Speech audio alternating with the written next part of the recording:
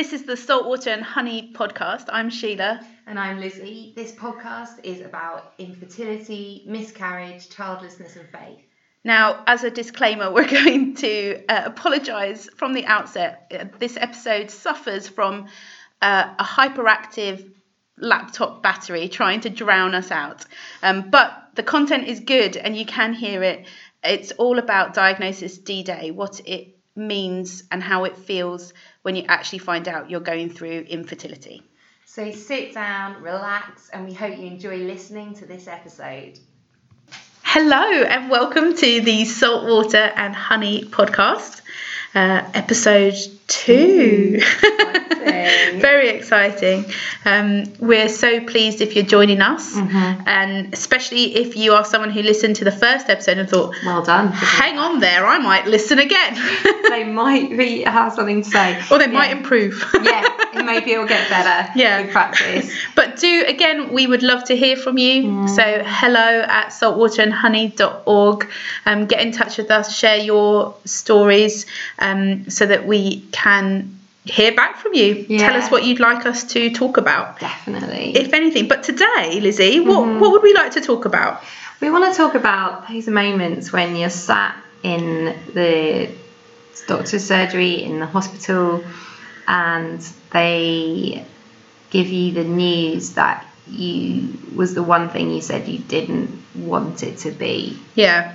It's like Diagnosis D-Day. Like, I think everyone knows when they found out they were technically infertile or that they were going to have a struggle.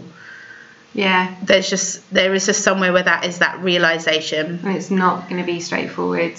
I remember Googling, obviously, like all the options, like because after my first miscarriage, they found like a cyst, and then I had to have like this laparoscopy, and we went back in, and I was thinking I really don't want it to be endometriosis because I'd found out about endometriosis, and of course that was the diagnosis, was endometriosis. It's the one thing I said today, I was like, I don't want that. And then that's what they said.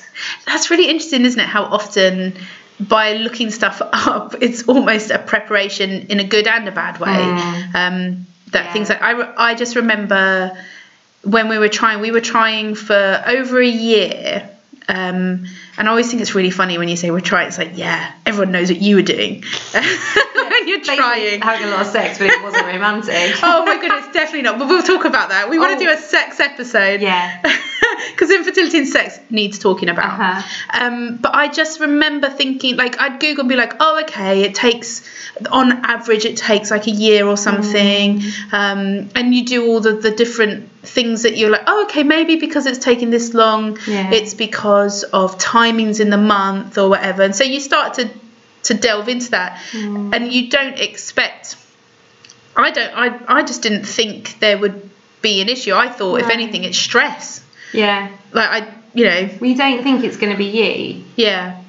Like, I remember when we found out we were pregnant, and it's just like, well, I know you're not meant to say anything because you could lose the baby, but obviously, we're just going to tell you anyway because you think it's not going to be me. That's not going to happen to me. That would be someone else. And so I think,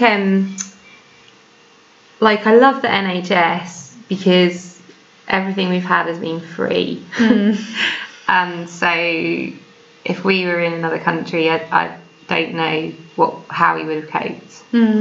But the way the news is handled, I think, can be really difficult. And especially at the beginning, when you're completely floored by what's being said to you, I was looking for some kind of guidance or example or indication as to how to react, as to how to deal with it. And the first point of contact is always the doctor, and they're not necessarily the best person to indicate how you should be reacting. Well, was yours your GP or a consultant? It was, let me think. Well, with the miscarriages, like, it was always a doctor because often I ended up in A&E. And they were just really blasé because they were like, it's quite common, it's miscarriage, you know, just come. And before I had, they were just convinced I'd be pregnant and have a baby, and they were like, and with the endometriosis, it's like, well, when you have a baby, it will help. It's the same with fibroids. They say that, and just like, it was really straightforward, and it was so kind of like, oh, we see this all the time, and statistically, miscarriages are really common, but when you're looking for someone to say whether you should feel sad or not, or whether what you're feeling is okay, they're not gonna tell you that. They're not. No. You're thrown into this world you have no idea how to handle, and the first people that give you information, they're not qualified, and that's not actually their job, but you're trying to look for someone to tell you how to handle it. Well, it's such an emotionally triggering time. Completely. But yet it's such a physical, I'm imagining, because obviously that isn't my story. No. I haven't experienced that, but I do know, like, the support we got, it's all very medical. Totally. And the wording around it, everything is medical, and actually all you're looking for is some emotional support or understanding of that. Like, I think that's now, your first miscarriage, were you on a train? Yeah, so it happened on a train on the way back to Chester, and I saw blood before I got on a train, and I was with my family because my grandma had died, so we were at her funeral, and I didn't tell anyone, because you're still thinking, this isn't going to happen to me, it's not going to happen to me. And then on the train, I spent the whole journey on the floor of the toilet in pain. Luckily, it was the best, like, cleanest toilet on the train I've ever been on. And Dave just picked me up at the station, and the doctor, he just said, it's common, it looks like you've miscarried. We just went to work the next day, because he was the only person we'd seen, and he didn't seem bothered. Yeah, we were talking about this, like, before we started recording, like, that idea of, oh yes, it's very common. You know, you've had a miscarriage. So lots of people have a miscarriage and then go on to have a perfectly healthy baby. Yeah, and so you don't necessarily think from that first miscarriage of what may lay ahead. No. Which I think is the same for anyone struggling to conceive. You don't think, oh, well, the natural conclusion will be that there's a problem. Yeah. You think, oh, maybe there might be an issue, but it will be overcome. You don't think of it as being a significant thing that's going to drastically impact your life. No, you've got no idea at the beginning, and obviously for some people it does resolve itself quite quickly. And many people do go on to have babies after one miscarriage. And I don't think you can prepare, because I know some people can then catastrophize, and then that's not helpful. Just like going, well, that, because you don't know what's going to happen. But I think there's so many points in life when you feel like you should know what to do in that situation, and you shouldn't know what to do in that. You won't know how to react at first, because it's uncharted territory for you. What do you think about that whole waiting for the 12-week scan to tell people? I think that we kind of did all manner of things. We told people, then we didn't. I think the best thing probably is tell a few people that are close to you, because then if you do have a miscarriage, then you don't have to then tell people you were pregnant, then you're not pregnant. Yeah. But also, especially if you've had more than one miscarriage, that pregnancy news is not going to be really exciting. It will be, but it will be very, very frightening and very stressful. And so you need some people who know the kind of complex mix of emotions you're going through, like the fear, because you can go insane. I often wonder as well, like, it's almost like having a few guardians for you, where if something went wrong, you've got people who are going to look after you, but also they're going to look out for the other people who need fending off, maybe, or that protection around you is quite important. To be looked after. It's an interesting one, isn't it? Because, like, all the different ways that you find out about infertility, like, for recurrent miscarriage, you have to have many miscarriages to find that out, whereas for others, so like for male infertility, you find out really, really quickly because of the way that they test. Like, we were sent off for tests, me for blood tests, him for his semen analysis, and it's like very quickly, if there's problems, I guess the quality of the sperm maybe doesn't get tested. So people who have an issue with their swimmers being a little bit like, oh, I don't want to go there. I just did my little sperm impression for Lizzie. That'll be a recurring thing. I don't know. I was going to say, I don't know. Days were like really deformed. So I don't know. I just said, but like there was a high. I'm dying here. This is so. Like there was a high percentage of deformities, and then you just like it's got 2 heads or 2 tails. I don't know, but like that's like Game of Thrones. I've never actually seen that. But so for us, it wasn't even that there wasn't any deformity. There was like literally nothing there, and I remember saying like, did you do it wrong? Like, is there somewhere that it comes? Did it come out somewhere else? Like, how is it not there? Like, and that was, and so, but that, and even then though, I remember from the first test when there was like no sperm in the semen analysis, I literally was like, maybe it doesn't always come out. Yeah. Like, I'm a bright person, I'd say. Like, I'm not an idiot. But like it's amazing what hope does to you. Totally. To be like, oh, it's okay, he'll do it properly next time. He'll really whack one out, and there'll be so many sperms. He wasn't horny enough. Like, he was just put off. My darling boy's never done that, so he couldn't possibly do it right.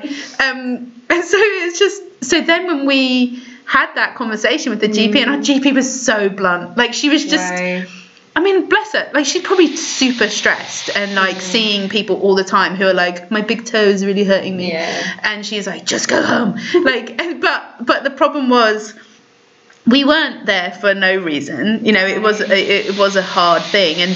And she's literally like, yeah, you've got 0 sperm. Yeah, that's 0 sperm. And we're like, 0? 0? Like, I'd never, until you shared what was happening with you guys, I'd never heard of that. No, me neither. I didn't even think that was possible. No, I know. I was like, how does that happen? Yeah. So then to be told, oh yes, it's called azoospermia, and we're like, can you write that down? And that was really, like, it was shocking. Yeah. And that's where I almost wish there was counselling provision straight away. Yeah. As soon as you discover there's a problem, because you've got to process it, but you haven't got the skills to process it. You should be straight in. Literally, they're like, okay, just go down the hall, go into this room, and then you can talk, like, there's someone there to kind of to help you go through that. Like, the GP can't do it, obviously, but so and so down here is going to help you process that a little bit before you leave this space. Yeah. And so she was very clear, like, we'll refer you to the fertility clinic for further testing, because obviously there could be a variety of reasons. So again, you latch onto that. Yeah. Oh, there's hope, you know.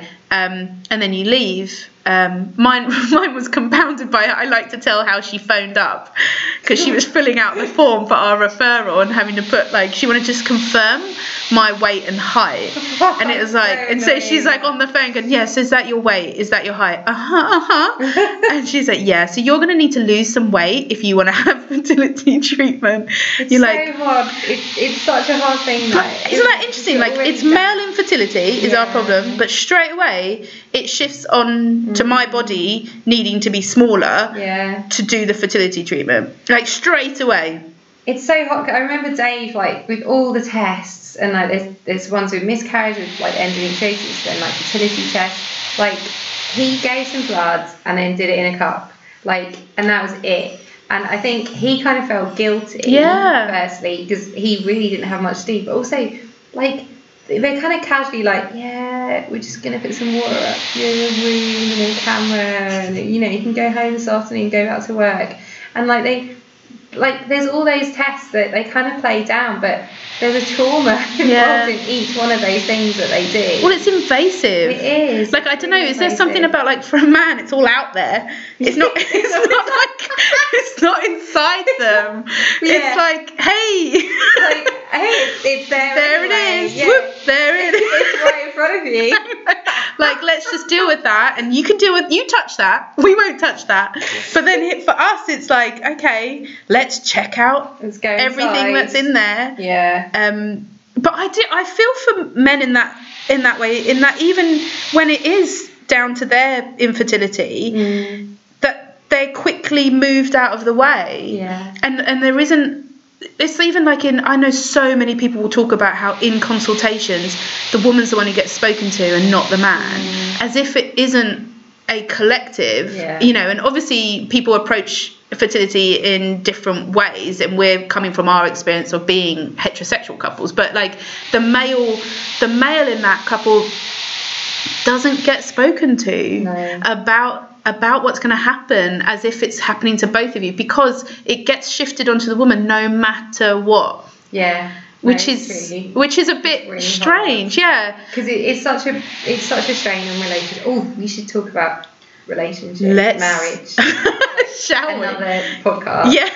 Right. Well, let's do a whole series on that. Yeah. But like, it is difficult because you process stuff in different ways. But actually, the way you're treated sometimes in the doctor's room, it's not equal to start with, and the amount of tests, the medical procedures that you go through again isn't equal, and that must be another source of tension or pain or unspoken like guilt on like, because I know Dave, he was just like, I want to help, I can't do anything, he's just watching all this stuff happen. I think something we ended up doing was not going straight back to work after hospital appointments, because they were really hard and exhausting, and you had to process it. And so often we'd like then go on and then go somewhere for like coffee or just, we did the same together, because you kind of need that, and it takes a while for it to sink in. But also you're in shock. I think a lot of it is that there's an awful lot of shock. And you think, how would you treat someone who's just had a shock? You'd give them a cup of tea with a bit of sugar in it. You'd give them some time, sit down. And that's almost what you need, like, to plan every time you go for even just a consultation to get results or something. You have to have time to process it, because anytime we didn't do that, it was so much harder to reintegrate back into life, because you're consumed by thinking, what was that? I need to think that over. What would be the next steps then? And if you haven't had a chance to talk that through, you don't kind of give yourself any peace, do you? No, I think that's so true, because I think there were times at the beginning I hadn't appreciated. Well, you just kind of think it can't be that bad. You're trying to move on, and I don't know. I hadn't clocked like how hard those appointments would be. And there were times when we were in Cambridge when I went by myself, because I was like, it's fine, it's just a checkup, but the recurrent miscarriage thing. And like, I wish I'd taken someone with me. I can't believe I went by myself, because like I wasn't prepared for that, and you can't go through that alone. You just can't, like it.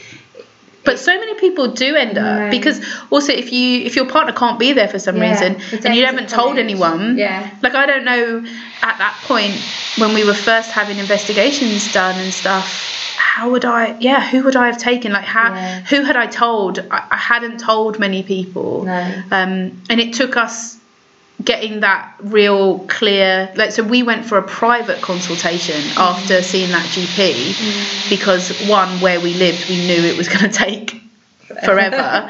And we were in the process that we knew within the year we might move, so there was always that kind of process, and so we had a private consultation, and he was the one who kind of helped us recognize what kind of azoospermia it looked like being, because it and that he recommended someone to get referred to, which sped up the whole process for us, which I think we were lucky, because Ellis's work could cover some of that. But you can understand why people spend money on private healthcare, because of the speed of it. Because the waiting, and I'm all for waiting. I think we talk about that a lot, don't we? Like pausing. But sometimes with those things, when it's a diagnosis to find out what's wrong, that's almost crushing of your spirit, like to have to wait months and months to get an answer. And you feel like you're not being listened to sometimes, like, because I think when we were in Cambridge, it was trying to get referred, took forever. And why was that? Oh, partly our doctor, he couldn't even type. Like, when I went to the surgery to like check in, he was typing with one finger, like current, like, and I was like, I just wanted to like take over, like, can I just type this? And then he'd like backspace because he'd like done a letter wrong, and it was awful. The surgery was terrible, but in the end, my parents like helped us out to kind of get in. So we had like a private checkup with a doctor. He put his hand up me and told me to relax. And then, like, he then was able to, like, it was just, do you know, I find it so relaxing when someone has their hand up me and they say, like, let's relax. Open your legs up. Just, yeah. What a great technique. And you're in this, like, stark lit room. But it was just to kind of get the process going, because we've been waiting months, and you like, the whole thing can send you crazy. Yeah. Like, I remember just our whole lives were dictated on when that letter got through the letterbox. You're just waiting for dates. Yeah. When is that consultation? When is that next test? It'd be ages, and you it was just how you felt was just like, it's not arrived yet. The letter's not arrived. I'm still waiting. So I'm trying to think, like, with part of it is all of these follow-up tests, isn't it? Yeah. And so between us, we probably had most of them, because actually any woman who has to have fertility treatment has to have all of these tests pretty much, unless there's something, unless it's clear that there isn't something wrong. Yeah. But like what's the one where they put the dye? The dye one. Is that a hysteroscopy? No. Hysteroscopy is the water. Like, where they inflate it. Yeah, they inflate it and put a camera in. Yeah. That's one that Ellis came and said, your uterus is beautiful, and I wanted to punch him in the face so hard. It's like, that is not appropriate. It was when it all came out at the end. Don't. You might want to prepare yourself. It'll be like wetting yourself. Oh, you don't say. Yeah, and it's like blood and water. And it's again, I did that by myself. I took myself to the hospital. You didn't? Yeah, because then we had to drive to Ridley that night for Dave to do his interview. Oh my goodness. So things like that you don't know, because they play it down. You don't know what it's like. The one where they looked around is the one where the doctor then said to me, "Shall I just do your smear test while I'm here?" Whilst I'm up there. And you're like, yeah. I genuinely would rather that happen than not now, actually. The one with the dye I found the most interesting, partly because I think I really love the scans, and I like seeing everything. I'm quite intrigued by medical dramas and things but that was the one where it was like, why is it not going through that bit? It's like, it looks like there's like a mass of some sort. So like when we discovered the fibroids in there, but straight away, you're like, that doesn't look like I think it's meant to look, but I'm not sure. And often then the sonographer goes really quiet. Yes. And you're like, why aren't they saying anything? Like, we've had times of that, and I'm like, no, there's something wrong, because they've not talked for ages.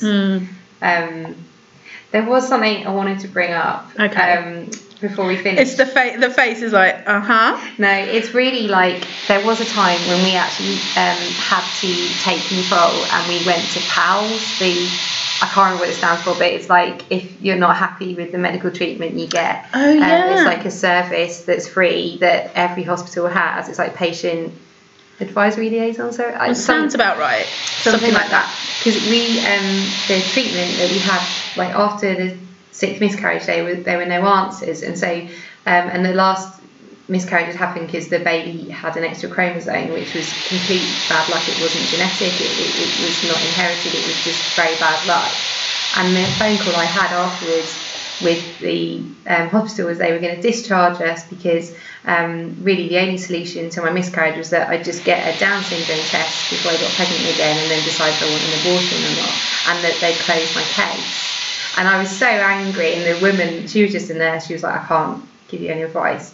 So someone told us to go to PALS, and then we asked to go to another clinic, and we went to a clinic in London that was an NHS clinic at St Mary's that was like the at the front of like recurrent miscarriage research, and PALS were really helpful. And there are times when you need to take control. Yes. And in instances like that, you're not being listened to, you're being discharged when actually your care has not completed, or you just don't feel like you've had it explained to you properly. Like, you have every right to get referred somewhere else, and you can research like which hospitals have good reputations for certain like medical issues. Well, that's interesting, because actually I don't know if you remember, we got given quite a lot of advice from we got referred to a different GP who was in charge of the like fertility referrals and something. I don't know how Cambridge organised it, but she gave me a load of information about patients' rights, because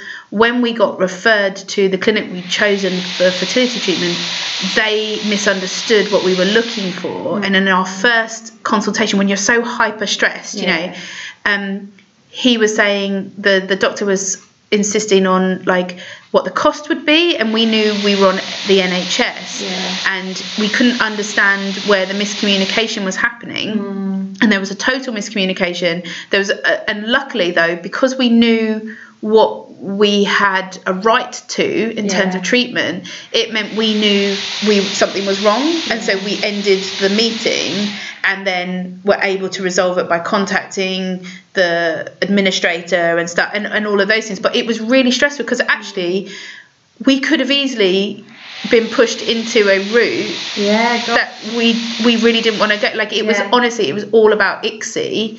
And we were like, but we don't want to do IVF. Like, we're not at that stage. We want to do IUI. Like, and it wasn't even, and it was all about it being the result. Like, you would get a better result. And it was like, but that isn't what we want to do. And it was so, I remember, I mean, Ellis, bless him, I was so angry. I remember when that happened. Like, it was really awful. But then it got resolved because we knew what. And I think that's the hard part, is it takes a lot to find out. Not everyone gets a GP who gives them that information. So using the HFEA website, looking for the, what are they called? CCGs or what? I don't know. Like the area, they all have guidelines of what they give, don't they? And they must have that information. And it's like, if only someone could collate that for people and go, in your area, you get this. You have these rights. If this happens to you, you can do this. Because I think it's being informed in a situation where you feel such a lack of control. It's so hard. I think there's so little you can do. You feel like you've got no power, you've got no, so you can't control your fertility. Like, there are things you can do that you ultimately can't. A lot of stuff's out of your hands. Absolutely. It's trying to find ways to feel empowered. Now, I wonder if we should like bring it back around and think about, if someone was listening and they are literally in those first weeks, months of diagnosis, of discovering they're infertile, like, what would you want to say to them? What would you want them to know? Don't, like, it's hard and stressful, and don't kind of think that you're weak because you're struggling with it. Don't rush back to work. Like, after you've had an appointment or an investigation, like, don't be alone. Like, do something afterwards. Like, don't rush back into life. Like, you'll need time to recover. And it's emotional as well as physical. Like, because just that invasion, and there's a lot of shame in that. I don't know, just you feel quite exposed. Like, I think also it's keep talking to each other. I think that you will process it in very different ways. So therefore, if you could try and help each other understand how you're processing it, is quite useful. I think also it's painful. It's really, really, really painful and disappointing and hard, and no one can prepare you for it. And how you deal with it is how you deal with it. Like, you don't have to behave like anyone else. Definitely. You don't want to be in that room. No. Like, you don't want to find yourself there. And it's kind of acknowledging that it's okay to feel scared. And find out what your rights are. You know, like, when you feel strong enough to, you know, just find out and push and find out what you are owed and what you can get in terms of support and stuff, and hang in there. And if you find your doctor, your GP is not helpful, or your surgery is just full of locums, move surgery. Because we did that. We've done it twice now. Because like there are elements of control. There's not much, but there are things you can do. And if you're not happy, with your surgery, then like research reviews of other surgeries online and leave surgery. If you feel they're not listening to you. And it is absolutely, I think we always say this, it's a legitimate grief. It is absolutely okay to feel crestfallen, to struggle, to feel heartbroken.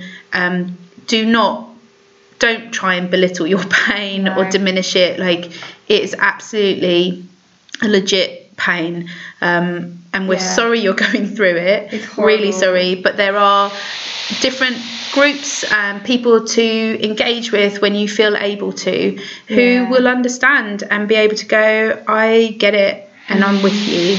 I think one more thing is that you are waiting for a lot of dates, you're waiting for a lot of letters and appointments to come through, but don't put everything on hold. Like, don't not book any holidays this year. It could be, you know, even just short breaks, like a mini break, weekend away or something, that just like you really need that.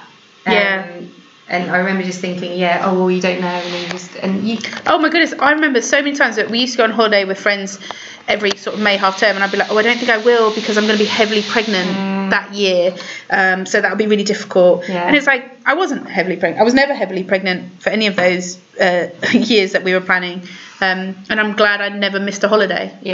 Like, I don't regret that. Just don't. You can't put everything on hold because it's just going to make it harder. And look after yourselves, please. So thank you for listening. We hope that's been remotely helpful, and we look forward to chatting with you soon. Take care. Bye.